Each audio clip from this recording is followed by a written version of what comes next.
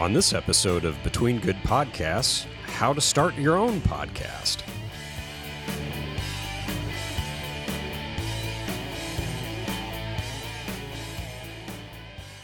Hey, welcome to Between Good Podcasts, episode 16. So this is a little bit different for me. I usually record on Saturday afternoon and then go back and do the post-production and that kind of stuff Saturday evening and a little bit into Sunday afternoon.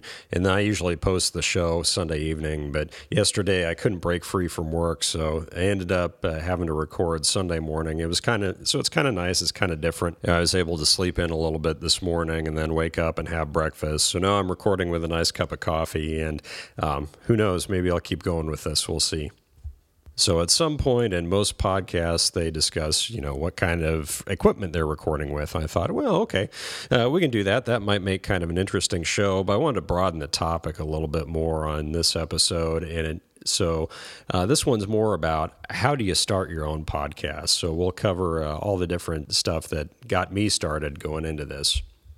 Taking a look at software first.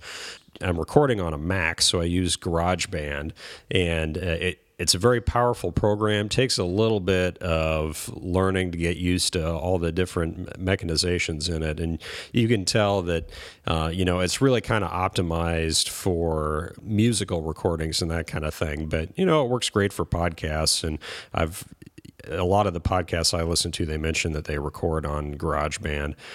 Plus, the other big perk of it is it's free. As far as hardware, what I've got is it's an Audio-Technica ATR 2100 microphone, and But got a windscreen on the end of it as well.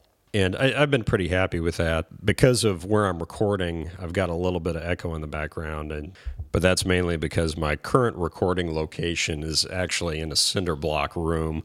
It's not quite as bad as it sounds, but anyway, that's what I've got for now. On previous episodes 7 and 8, I believe it was, I was just recording with the built-in microphone off of my MacBook, and there is a notable difference. So I can tell there's an improvement with actually using a real microphone. It was fairly inexpensive. I want to say it ran about $70 or so. Some of the other equipment that I'd looked at was a set of noise-canceling headphones with a built-in microphone. I didn't quite understand that at the time, but looking back on it, I think if I had to do it all over again, I maybe would have gone that direction. There's lots of advice on how to get started with a podcast. If you just Google how to start your own podcast, it's going to be a lot of links that take you back to sites where they want you to use their hosting service, of course. But some of the best online advice that I've found out there was from technorms.com. And they've got a list of sites to host your own podcast, with the pluses and minuses.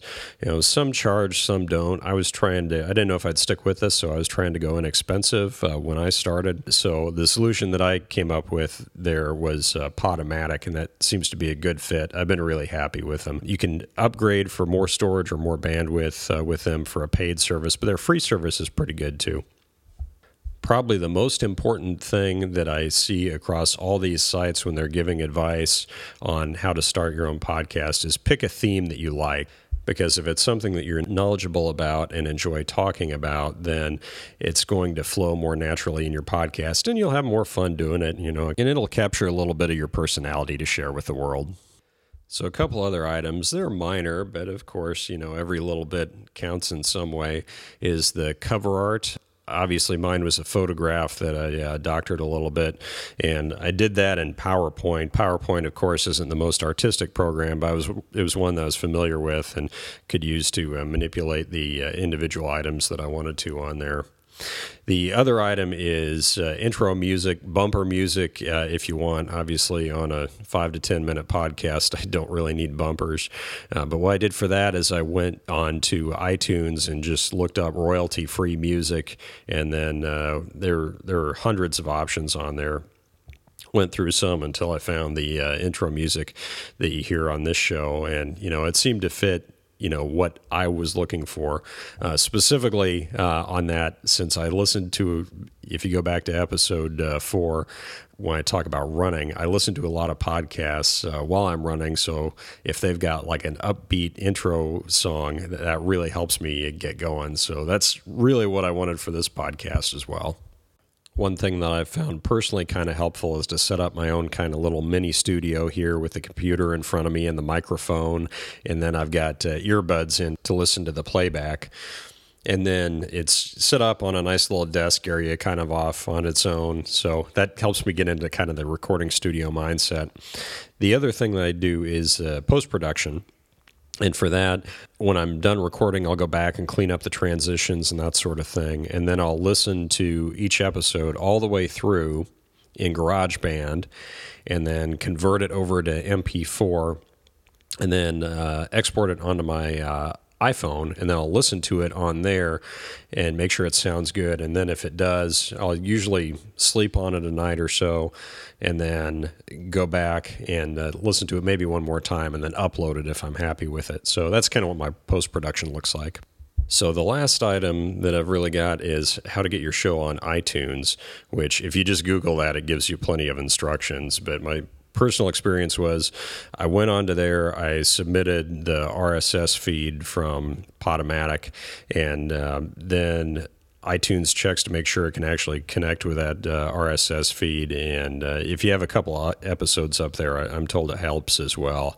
When I submitted mine, I think I had 3 or 4 episodes out there. And then it took about a week, and they emailed back to me and said, hey, your show's now on iTunes. So that's how that was my personal experience on that one. That's how that worked out. A lot of the advice websites out there will tell you to script your shows and then just read from the script. And I did that on a couple of the first ones, episodes 1 through 3 that never got posted. And it just sounded really flat when I tried to do that. And it didn't really flow naturally. So that's why I kind of got away from the script. And honestly, again, with a 5 to 10 minute podcast, you really don't need a script, just a topic. Which leads me into some of the best advice I ever got on starting a podcast was record your first 3 episodes and then throw them away, which is exactly what I did. And that was pretty good to work out some of the kinks in that. And that's why this podcast obviously starts with episode 4 and then moves on. So there's a little peek behind the scenes at the inner workings of Between Good Podcasts. So if you have any comments or feedback, please go over to betweengoodpodcasts.podomatic.com. As always, you can go over to iTunes and leave comments there as well. So that wraps it up for this episode. This has been your host, Mark, and I'm Between Good Podcasts.